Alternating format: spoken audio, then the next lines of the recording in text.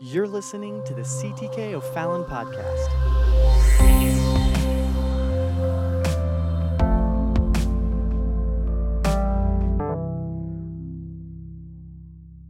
All right, let's get into the Word of God. How many came ready to hear the Word of God and came ready to receive what God has for us? We are in our humility series, and this is the third night of our humility series. And so I'm going to take your attention to the book of Philippians, and we're going to begin there. And so as we begin tonight, I think it would be okay while you're seated. It's all right for you to remain seated, but I think it would be okay while you're seated for us just to open up with a word of prayer. And we need God to help us.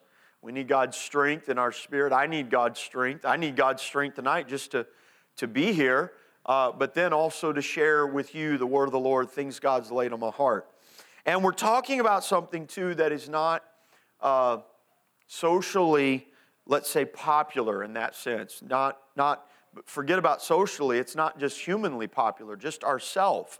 This is not a topic that we seek out, humility. But our series is called Humility, the First Virtue, and we need God's help tonight. And so I wonder if you would, with me, just right where you're sitting, just bow your head and lift your voice with me, and let's ask God to have our liberty tonight. Can you do that? Amen. Lord, in Jesus' name, God, I thank you tonight that we can gather together one more time in your house, in your presence, together with other people that have desires for you. And I ask that you would open up our mind and our heart to your Spirit. I pray that your word that is so powerful, God, could come and, Lord, rewrite, Lord, sort of the systems of our heart, and let our life, God, be formed and patterned after your will and your desire. We ask this tonight in the name of Jesus Christ. And everybody said in Jesus' name. In Jesus' name, amen. Humility, the first virtue. We've talked about several things, but tonight we're going to look at humility with others. Last installment, we looked at humility with God, and that's pretty much understood, should be understood, self-explainable, but so often we get hung up on the actual doing. We know more than we live. We know more truth than we live. The same could be said with humility with others. However, I think because of the propensity of pride to blind us, that so often we don't see when we lack humility with others and we are entrapped, I guess, or deceived by pride. Pride is so deceptive in our dealing with others. In reality, what we learn from Scripture, what we learn from the Lord, is that if we have humility with God, ultimately, we will also have humility with others. And if we have humility with others, ultimately, we will possess, or at least an approach, an attitude of humility towards God. So I think the first place that we should start tonight is found in Philippians chapter number 2. We begin with the greatest example of humility towards others, and that is in Paul's reciting of the incarnation of God, the mighty God in Christ. We sang about that tonight. It's all in Him. It's more than just a revelation. It's more than just a theological disposition, but understanding that the God that is eternal, that is from everlasting to everlasting, the God that is without beginning, without ending, He made Himself a man, and He comes down and He dwells among it. He who knows no limits placed Himself with beneath the burden of limits. He who knew no limit to His power would subject Himself to the power of others. This is more than just a theological point that we hold to in our identity as Oneness Pentecostals, but this revelation, this illumination, this understanding of this principle that God was in Christ reconciling the world to himself. That Jesus was not just another person, a demigod. He was not just a rabbi, but that he was the great I am, eternal, made flesh and dwelt among us, shows us the greatest example of God. Why would God ever need to submit to humanity? Why would God? He didn't need to, but he chose to. He chose to for our salvation. He chose to win our salvation, but he also chose to be an example for us. And this is what Paul addresses. Look at Philippians chapter 2 and verse number 5. He said this. Well, let's go to verse number 4. Look at what he says. Well, let's go to verse number 3. Context. It's always beautiful. You keep going back. We'll stop there. Let nothing be done through strife or vainglory, but in lowliness of mind, let each esteem other better than themselves. So here Paul in the context is talking about possessing humility with others. Don't let things be done through strife or vainglory, but in lowliness of mind or humility, let each esteem other better than themselves. We're going to come back to that, and we're going to look at that in a little bit. But he goes on, and now he gives us this example. And he says this, look not every man on his own things, but every man also on the things of others. Let this mind be in you, which was also in Christ Jesus, who being in the form of God, thought it not robbery to be equal with God, but made himself of no reputation, and took upon him the form of a servant, and was made in the likeness of men. Let's pause for a moment and look at that. This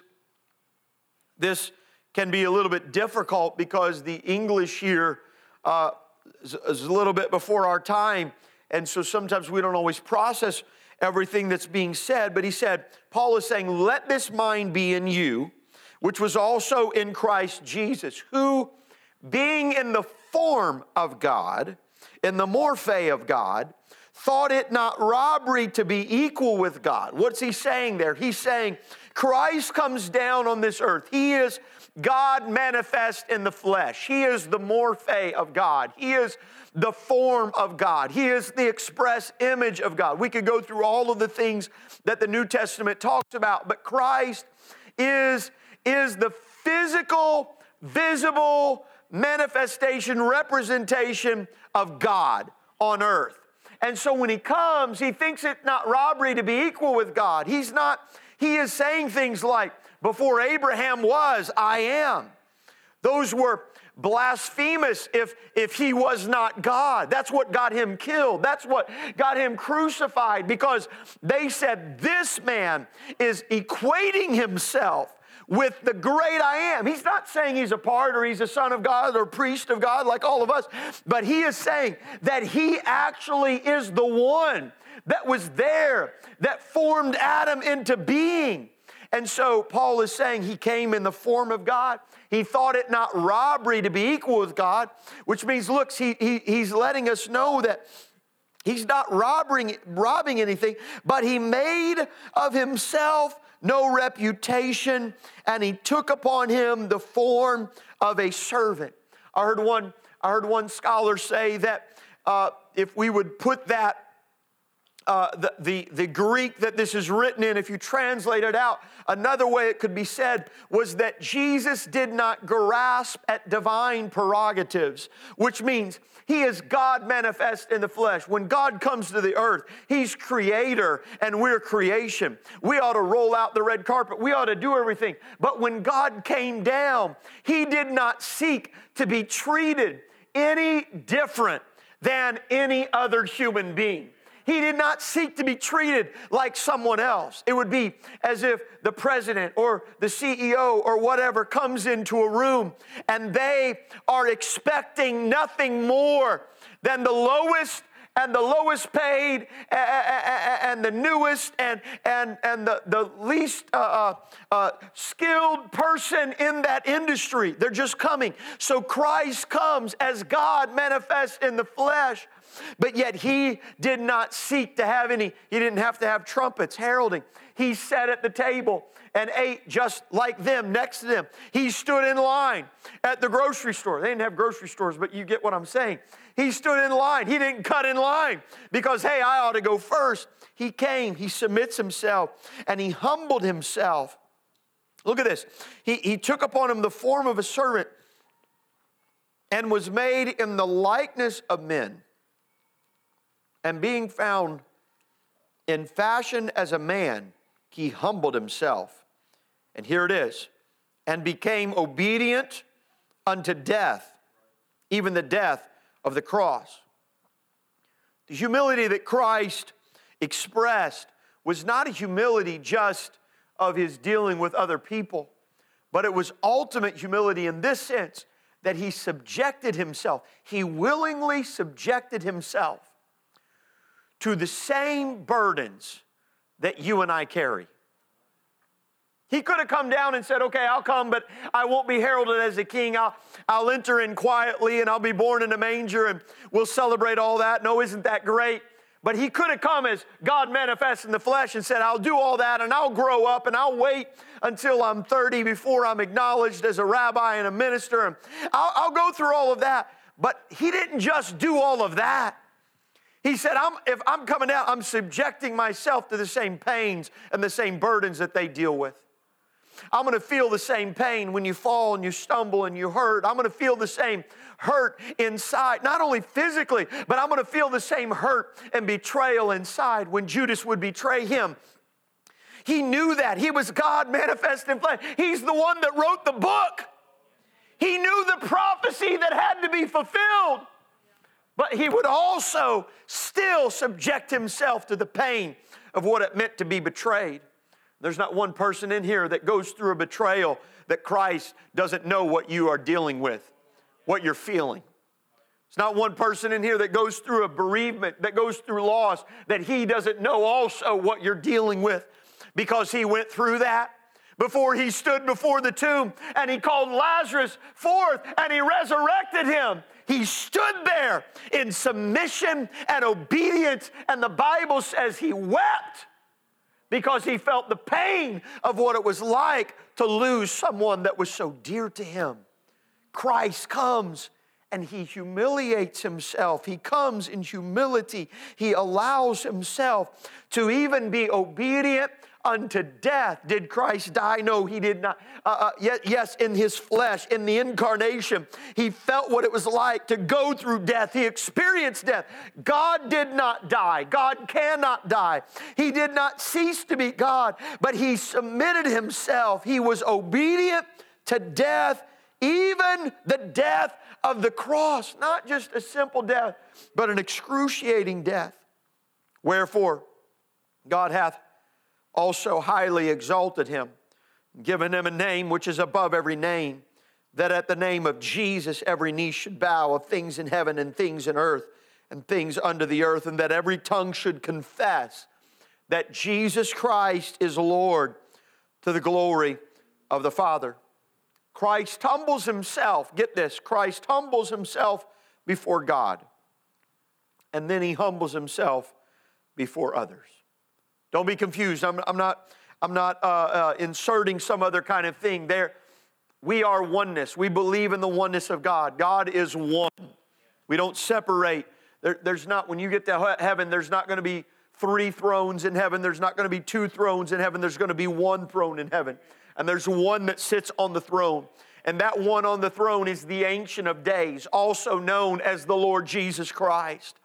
He's the one that John saw in the book of Revelation, but he's also the one that Daniel saw way back when. He's the same person. He's the one person. He's God manifest.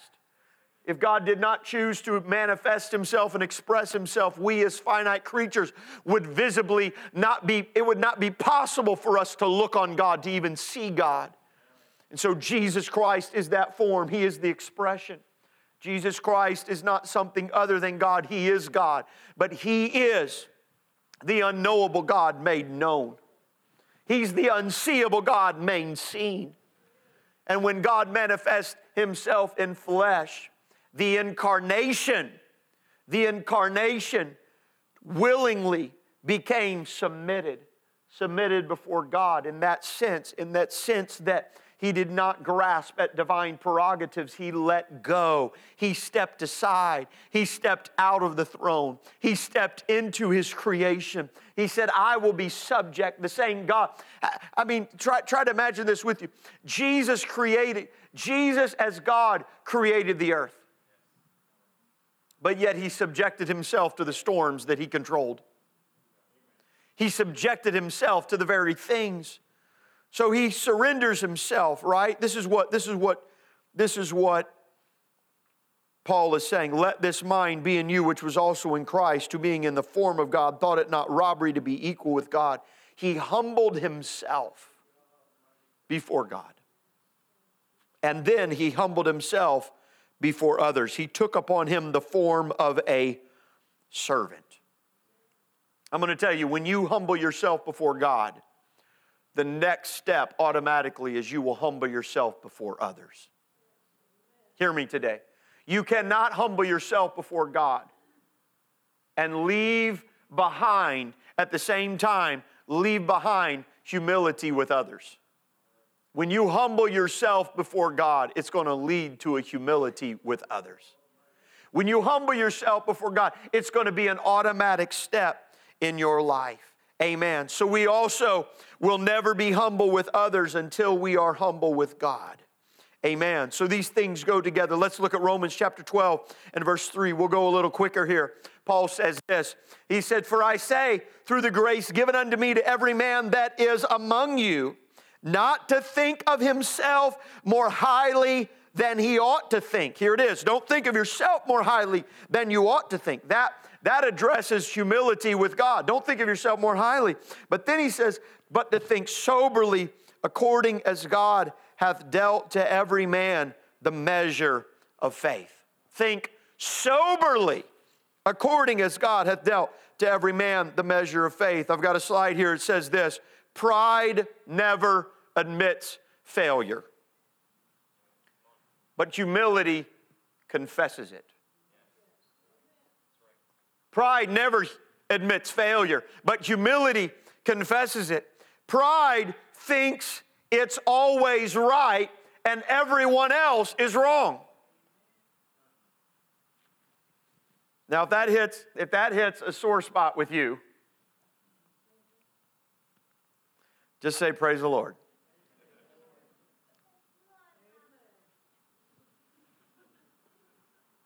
Why is everybody else always wrong? Come on. It's everybody else's fault. It's never your fault. Come on, I know nobody's going to be real in here. We have some perfect drivers, and when you get on the road, everybody else is a crazy driver. Right? You've never had an accident. You've never done anything wrong. It's never been your fault. You never cut somebody off. You never forgot your turn signal. You've never had. Come on. And that's just one area of your life. Everybody else is wrong. Everywhere you go, pride never admits failure, but humility confesses it. Paul says, don't think of yourself more highly than you ought to think. Don't fool yourself. I'll never forget the first time I learned to play the piano at a young age. I was probably about 12 or 13 when I really got into it. Somebody started teaching me and started playing the piano excessively. And at the time, our youth pastor's wife was pregnant with their first child, Ellis. And so she wasn't able to stand up there and play for our youth service. We had youth church twice a week. There's about 100 plus kids every service. And so I was learning to play the piano, and I knew how to play, like, I think 5 choruses, like 5 songs. That was it. And so they asked me if I could play the piano, and so I started playing the piano. So for like a month, we only sang 5 songs. That was like, oh. And from there, I just started learning, playing all the time, and all of a sudden you realize that one song sounds like this song, but it's a little bit different. and all of a sudden 5 turns into 100 really quick, and it was the best training. It was fun time, and so I was playing the piano, but I had never played in big church. That's what we called upstairs, the adult church, the main service. Back then, they had, it was nothing to have 1,500 people on Sunday, and so I remember they asked me to play for the main service one time, and the first opportunity I got to play was in 1995. Brother Anderson, Lyndall Anderson, Dr. Anderson now, came to Indianapolis to become the music director, and I was 15 years old in the youth group, and he wanted to know who played the piano, and so he had me play for the youth choir. And it was a song, it was not hard musically, it was like the simplest song ever in the world. Like, there was nothing complicated in the chords and everything else. It was just so basic and simple. It was almost like, man, I want something, impressive to play like the first time. I don't want to play this little. And I got up there to play, and we were playing choir songs going great. It's my first time ever to play in big church, We get to the verse, and I literally had on the piano, I put the sheet, I brought the lead sheet. It was right there. But I didn't even look at the lead sheet because I didn't need it. It was so simple, it's so basic. And I'm standing there at the keyboard, and the lead sheet is right there. And all of a sudden, in front of over 1,000 people, my mind goes blank. And I look at the lead sheet, and in that moment, it was written in Chinese. And the soloist just kept singing. Drums, bass. They had drums and bass for an accompaniment, and that was it for the whole verse. And then all of a sudden, it kicked back in, and it was like, all of a sudden, I come back, it didn't miss a beat. It was like I just stopped for a moment. I just froze. I didn't know what to do, and panic set in. And I walked out of there, and I was like, man, I went over, I remember in services going on, I can't remember what they preached that night. I have no clue what happened because I'm just sitting there thinking like I'm a failure. Wow, I'm never going to be asked. They're going to kick me out of the youth choir. They're going to kick me out of everything. And Caitlin, your dad walked over to me after church, and I had come up with this great speech. What am I going to say? And he came over there and he said, oh, Andrew, don't even worry about that. Happens all the time. Nothing to it. We all make mistakes. We all do things. And I thought, oh, he's just saying that to make me feel good. And then you start paying attention, you realize how people make mistakes here and there. We fool ourselves when we think I'm always perfect. And all of a sudden our kingdoms they have the foot knocked out from under them when we realize that we make mistakes. Pride never admits its failure, but humility confesses it. One of the great things about Brother Anderson, he's always been so humble in his teaching style for music, and he's taught and blessed so many young people over the years in music ministry. Because he would sit there and say, wow, you're doing that better than I can. I can't even do that. I remember the time where he was in his office and he brought me in and he said, Andrew, you played something. What was that? What was that chord? I've never heard that chord. What was this chord? Or how did you do that? Or wow. And he used that. I remember when he used that on a recording one time in the studio, and I was sitting there like, I actually taught him something. It's like, wow, he can play circles around me. I still to this day, I can't really read sheet music. I can, but it takes me forever. Like, I can't really read it. I can hear it quicker than I can read it. And so he would give me, he tried to teach me how to play by notes. And so he'd say, okay, I want you to read the music. And I'd go home and I'd find a recording of it and I'd listen to it. And it was a classical piece and I could play the classical piece. I couldn't read the music at all. And I'd come back and play it. And finally he caught on and he said, okay, play that. And he took the music away and I still played it. And he said, okay, what is it? And he put the music back. And it wasn't the same music. Play this. And I played the wrong thing. And he's like, see, you're not reading the music.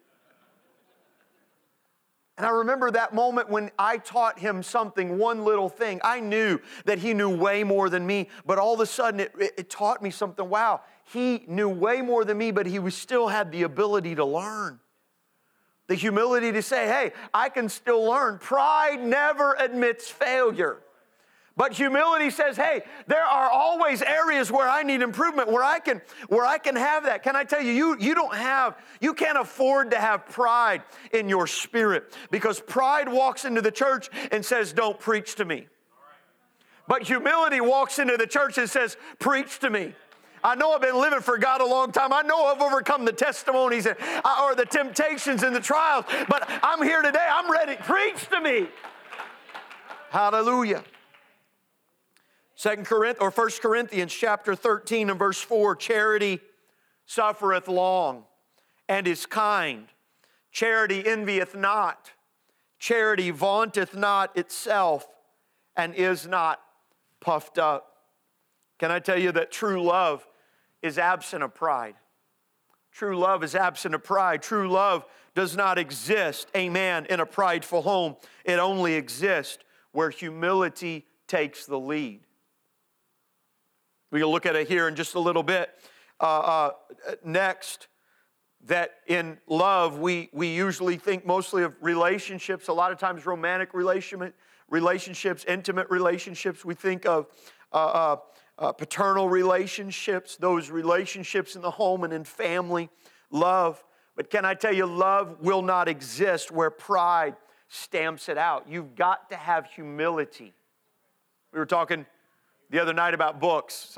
Somebody mentioned a book, and I think it was maybe The Sacred Search. I haven't read the book. I perused it, but the book, The Sacred Marriage, my favorite marriage book, probably of all, I don't know if I've read 20 or more, but probably my favorite marriage book stands up, and the reason why is because the subtitle poses the question, what if marriage was intended to make us holy more than to make us happy? And it puts it in perspective. Happiness is not the reason for the marriage. Happiness is the product of the relationship.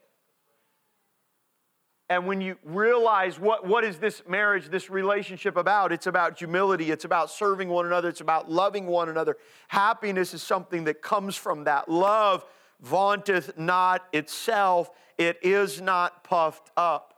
I'm going to tell you, if you're in any relationship, whether that's parent, child, spouse, whatever, and pride dictates, pride says they're here to serve me, they're here for me. And it's a one-way thing. That relationship is not bound for success. This is what Paul, go with me to Ephesians chapter 4 and verse number 2. Paul says this, and it echoes what we read earlier, with all lowliness and meekness, with long suffering, forbearing one another in love, endeavoring to keep the unity of the Spirit in the bond of peace. How do you do that? How do you find unity? You get unity when there's humility present. You will never have unity when there's pride at the table. With lowliness and meekness, with long suffering, forbearing one another in love, endeavoring to keep the unity of the Spirit in the bond of peace. Can I tell you what will destroy revival, everything that God has accomplished in CTK, everything that God purposes and envisions for CTK, what will destroy it quicker than anything is for pride to come in, for disunity to be in here. We've got to be of one mind and one body. We've got to be of one spirit. We've got to be after the same goal. This is not a platform to build celebrities. This is not a stage to launch ministries. This is a house, amen, to serve the kingdom of God. This is a place to lift up the name of Jesus where Christ is glorified. It happens only with humility. Look at this. He goes on in the next chapter, in Ephesians chapter 5 and verse 21, he says this, submitting yourselves one to another in the fear of the Lord. Paul talks about submission. Submission in the church, that we are to submit ourselves one to another in the fear of the Lord. What did we talk about at the very beginning? We talked about pride before God. We talked about humility with God, and we talked about pride being the problem. That the beginning of wisdom is the fear of the Lord. That in the fear of the Lord, that's our humility with God. It's in this understanding and revelation that we have humility with God that we submit ourselves one to another. Amen. How many believe in the Spirit? How many believe in the working of the Spirit? How many believe in the gifts of the Spirit? And how do the gifts of the Spirit operate? They operate through His body. And what is His body? But His body is made up of the members of the church. If you want to be ministered to by the Spirit, by the gifts of the Spirit, the only way that's going to happen is if somebody else in the church, in the body of Christ, has the ability to minister into your life. And if you're not submitted to that, you have now drawn a line and you have eliminated the working and the operating of the Spirit of God inside of your life. Does that put it in perspective? I want the Holy Ghost to speak to me. I want the Spirit of God to speak to me. Ever had a thus saith the Lord moment? Now, you know me, I'm not one that believes that every time we come to church we have to have a angelic voice from the Lord. You don't need every Sunday to have a thus saith the Lord moment in your life. You're stronger than that. God's given His Word. It's forever settled in heaven. But there are seasons and times in your life where you will go through, where you are going to need a word from God. A spoken word, a direct word. Yes, that's confirmed by His Word. But what I'm talking about is a word in the gifts of the Spirit. I've had that happen in my life. There's been a few occasions where it's been so pronounced, where it's been so incredible. Always confirmed by His Word, always in the right spirit. But if I am not submitted, if I don't have, first of all, humility with God, I never receive it. But then I've got to have humility, submitting yourself one to another in the fear of God. It goes back to the teacher, the tutor, and the student. Dr. Anderson, Brother Anderson, being my piano instructor, the last piano instructor I had. Being the one that, formal piano instructor. Being the teacher. And yet teaching me and showing me that he was willing to be taught to learn himself. As a pastor, as a preacher, I can't get to the place to where I am the only one that can preach. And we're intentional here. We're intentional that I'm not the only one that fills this pulpit. Yes, I'm young. Yes, I'm very young. And I've got enough energy. I could be the only one that preaches all the time. Why are you laughing? I could do it physically, maybe. I don't know. But that doesn't do us any good. We've got to learn even in that sense. You've got to be blessed by others. How many were blessed Sunday by Brother Caraway? How many were blessed Sunday night by Sister Larissa? And others, we could go on, others that are here that constantly are blessing us and helping us. We've got to do that. We're a part of the body of Christ. We're not building a kingdom of men and of celebrities. We're submitting ourselves one to another in prayer. You see me, I don't do it to be showy, but I'm not too big that I can't kneel down. And I know these 40-year-old knees don't like it as much as my 20-year-old knees did. But I can still come and humble myself before the Lord. And I need that. Many of you are praying for me. This past weekend we were in Indiana preaching for a friend. And there, sister, there's a precious lady, saint in his church.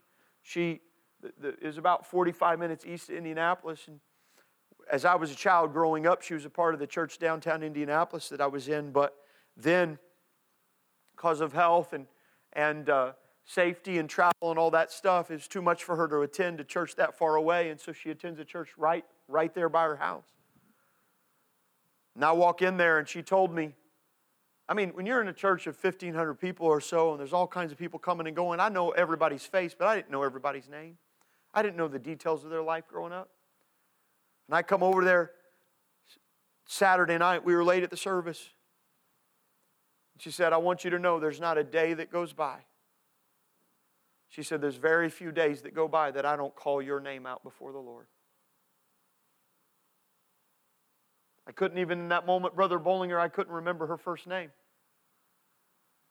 But she said, I watched you as a child grow up and I seen God's hand on his life. And she said, I'm just praying for you. She said, and I pray for Janelle and I pray for Luca. Wow. How does she even know the details of my life? People out there praying for one another. I'm going to tell you, I run into people all the time. There's people in this church.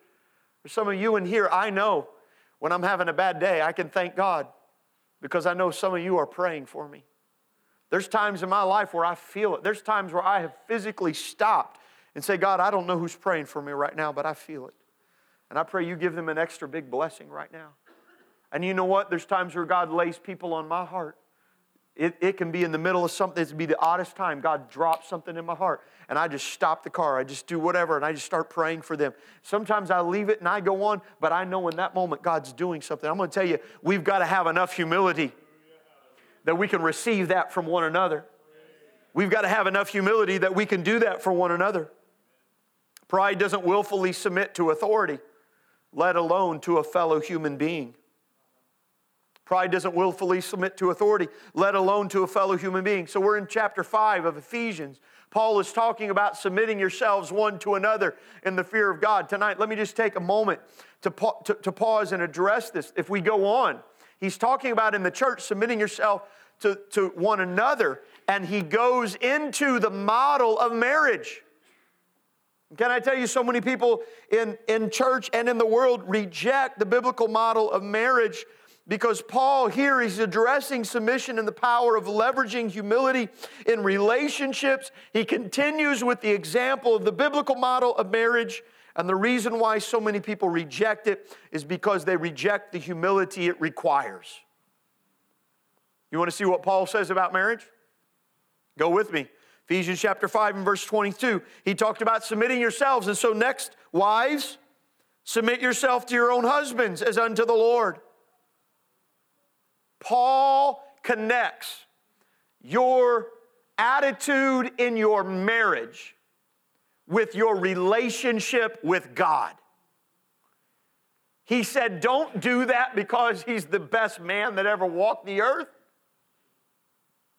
He didn't say do this because it's gonna reap you great rewards.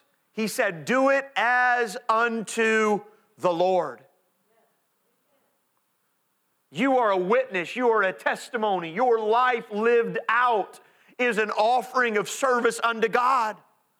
What if marriage is more about making us holy than it is about making us happy? And what if happiness in marriage isn't, amen, the focus, but it's the offspring. It's the natural byproduct of what God has us doing. Here, submit yourself to your husbands as unto the Lord. Say, well, I don't like that. I don't like that language. I don't accept that. For the husband is the head of the wife, even as Christ is the head of the church, and he is the Savior of the body. Therefore, as the church is subject unto Christ, so let the wives be to their own husbands in everything. Now, I don't have time to get into the depths of all of this because it's beautiful, but too many times people totally misunderstand it and they misread this. Look at what he does now. He starts first with the wives and he talks to them, and then he goes to the husband, and now he's really ready to lay the blow. You want to talk about something more weightier. Husbands, love your wives, even as Christ loved the church and gave himself for it. Wives, he didn't say love your husbands.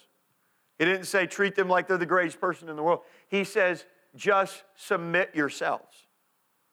Just acknowledge the role that God has created you to play, and you do it not to be pleasing to your husband, but you do it as unto the Lord, as an offering unto the Lord.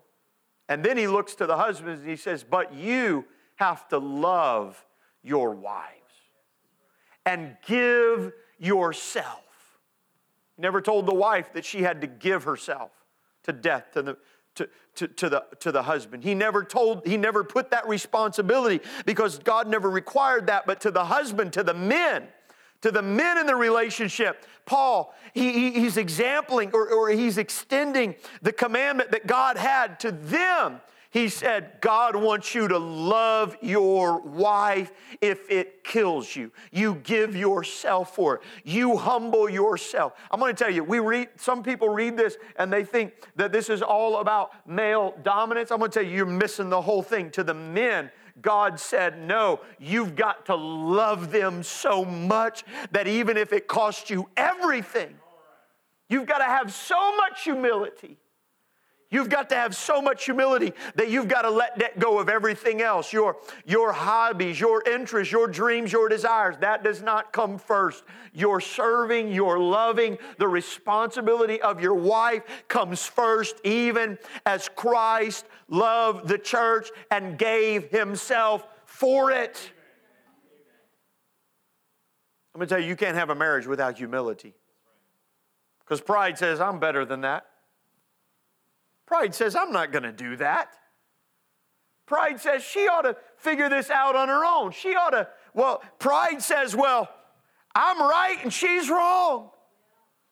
But humility says this isn't about being right or wrong. This is about being right with God and doing right by God. Humility, is this all right tonight? You can't get this. You can't get this everywhere, but you can get it every time from the Word of God. I won't go into it, but too many people don't understand this and they reject the biblical model of marriage because ultimately what are they rejecting? They're rejecting the humility that it requires. And we're in Ephesians 5 right now, but I will tell you this, that 1 Corinthians chapter 11 has everything to do with submission and humility and how you pray. And that model, Paul goes, when he's talking about your prayer being effective, what does he refer back to? He refers back to the roles of the relationships right here. That's a study you can do on your own. We'll cover that later on.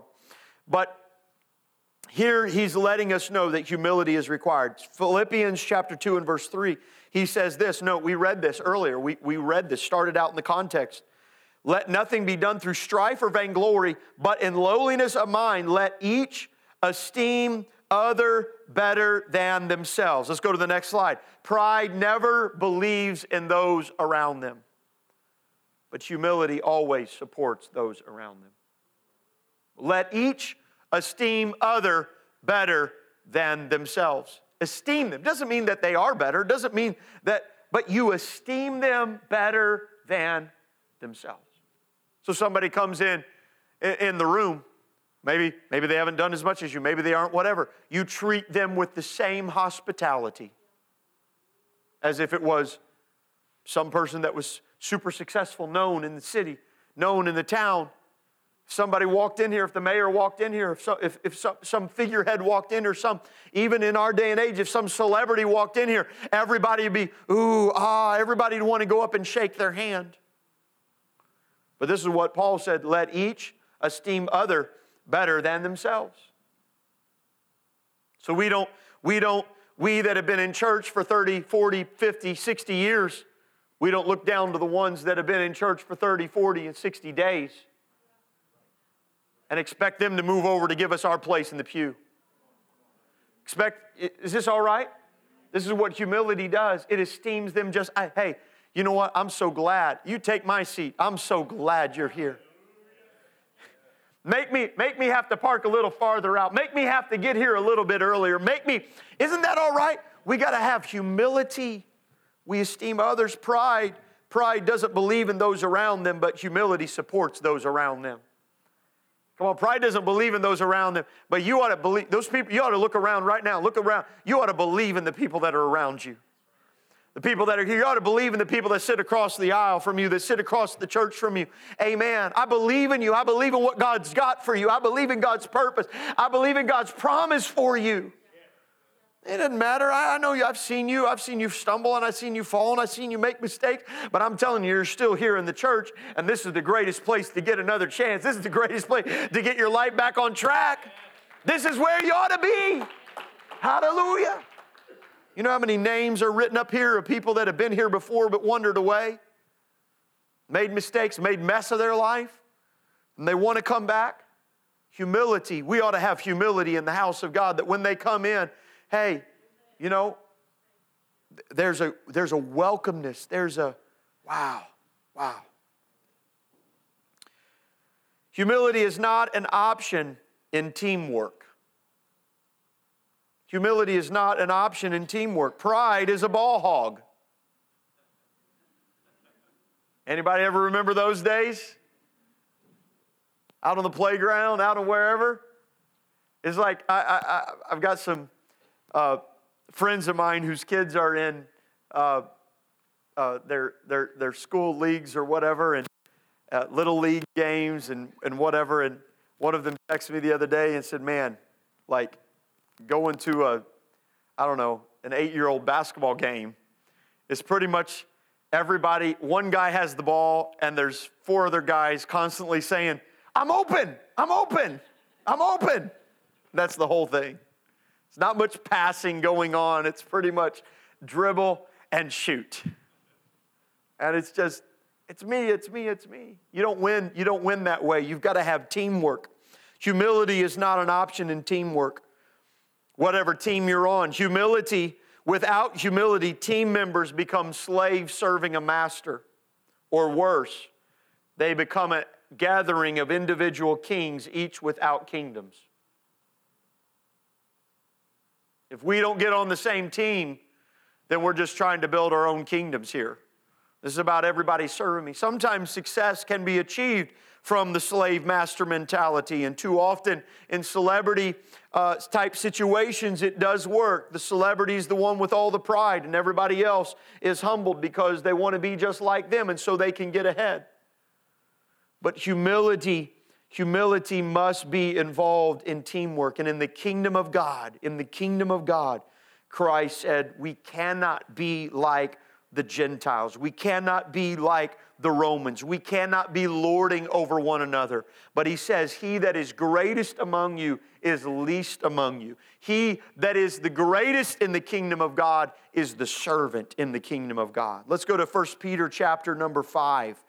And let's look at this expressly within the kingdom of God. Here, Peter talks about the structure, and I'm coming to a close. He talks about the structure of organization within the church.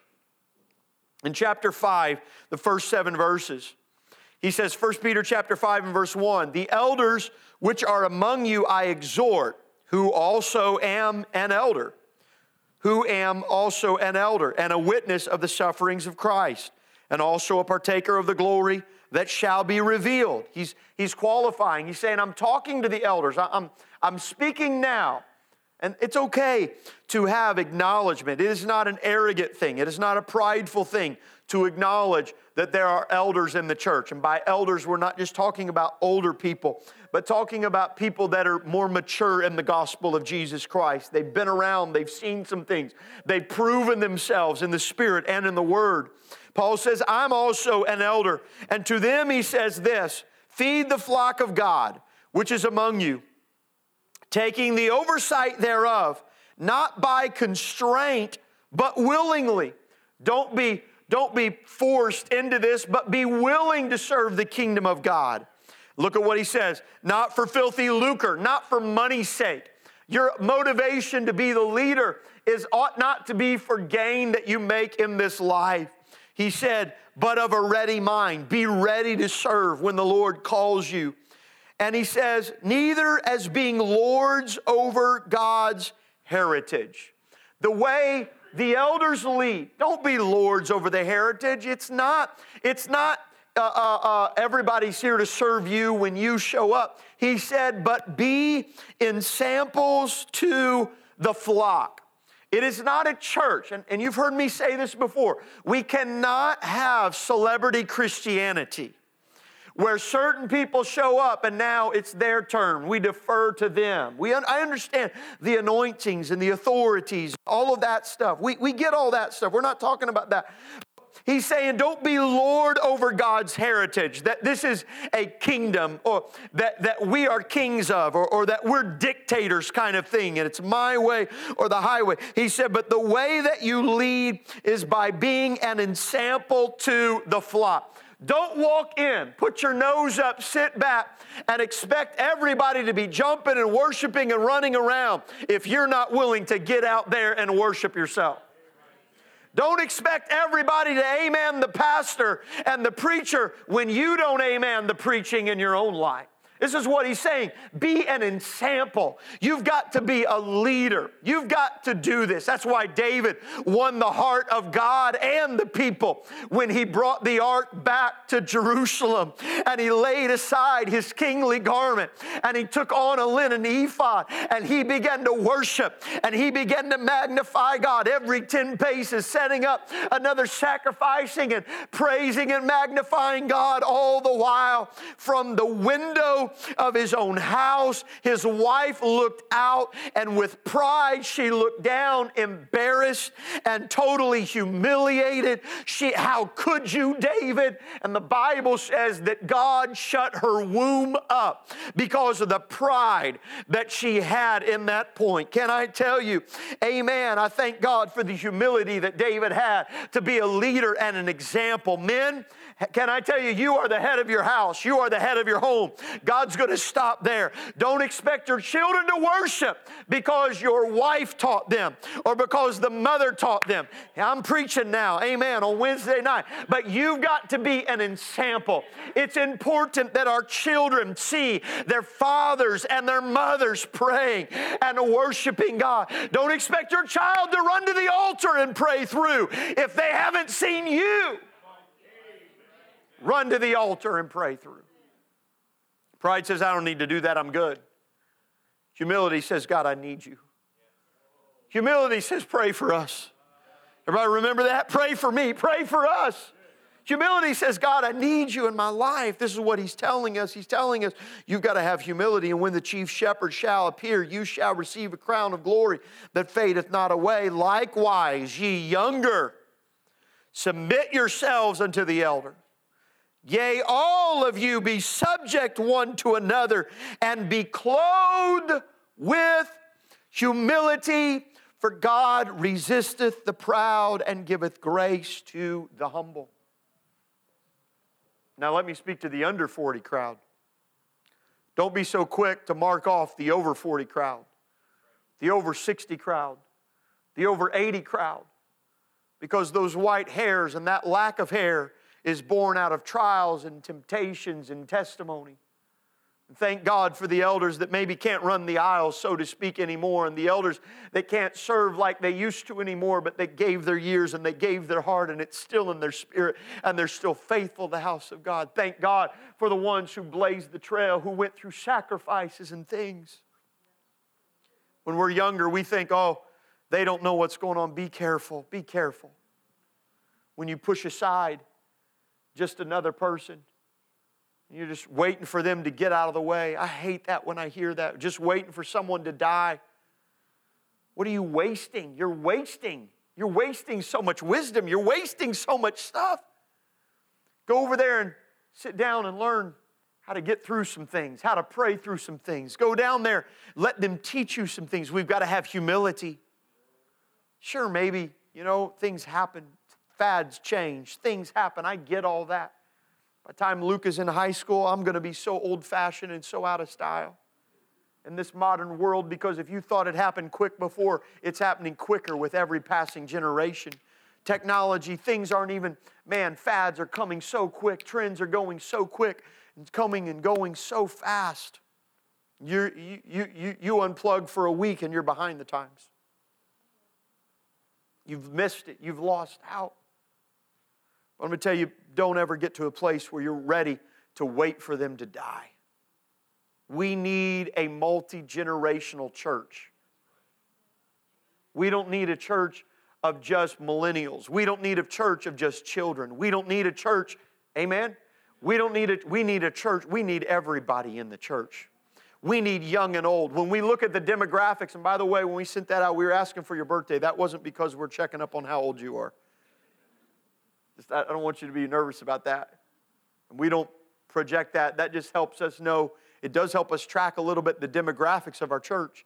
Helps us a little bit sort of show and know if all of our churches under 20, then we maybe got to do something. If all of our churches over 60, then hey, maybe we got to do something. What we need is we need a representation and ministry in every phase of life, because God is good in every phase of life. We need to see that all the way, and the only way that's going to happen is we've got to have humility.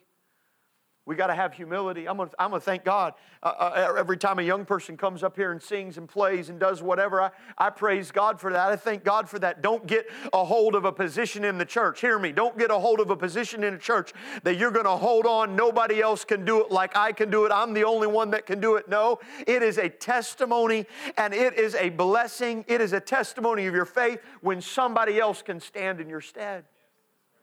It means you train somebody else up. I didn't know this, but at this church I was preaching at Saturday, so many things happened. There was a family that was a part of the church. I close with this. I'm coming to a close. I'll close with this. There was a family in the church who, I didn't know this, but the man that was over the baptistry ministry when I was a child and my teenage years was a man by the name of Brother Guffey at home. He was over the baptismal ministry. And Brother Guffey's daughter attends the church we were just preaching at this past Saturday. And Sister Guffey just passed away a couple weeks ago. They had her funeral. Maybe, yeah.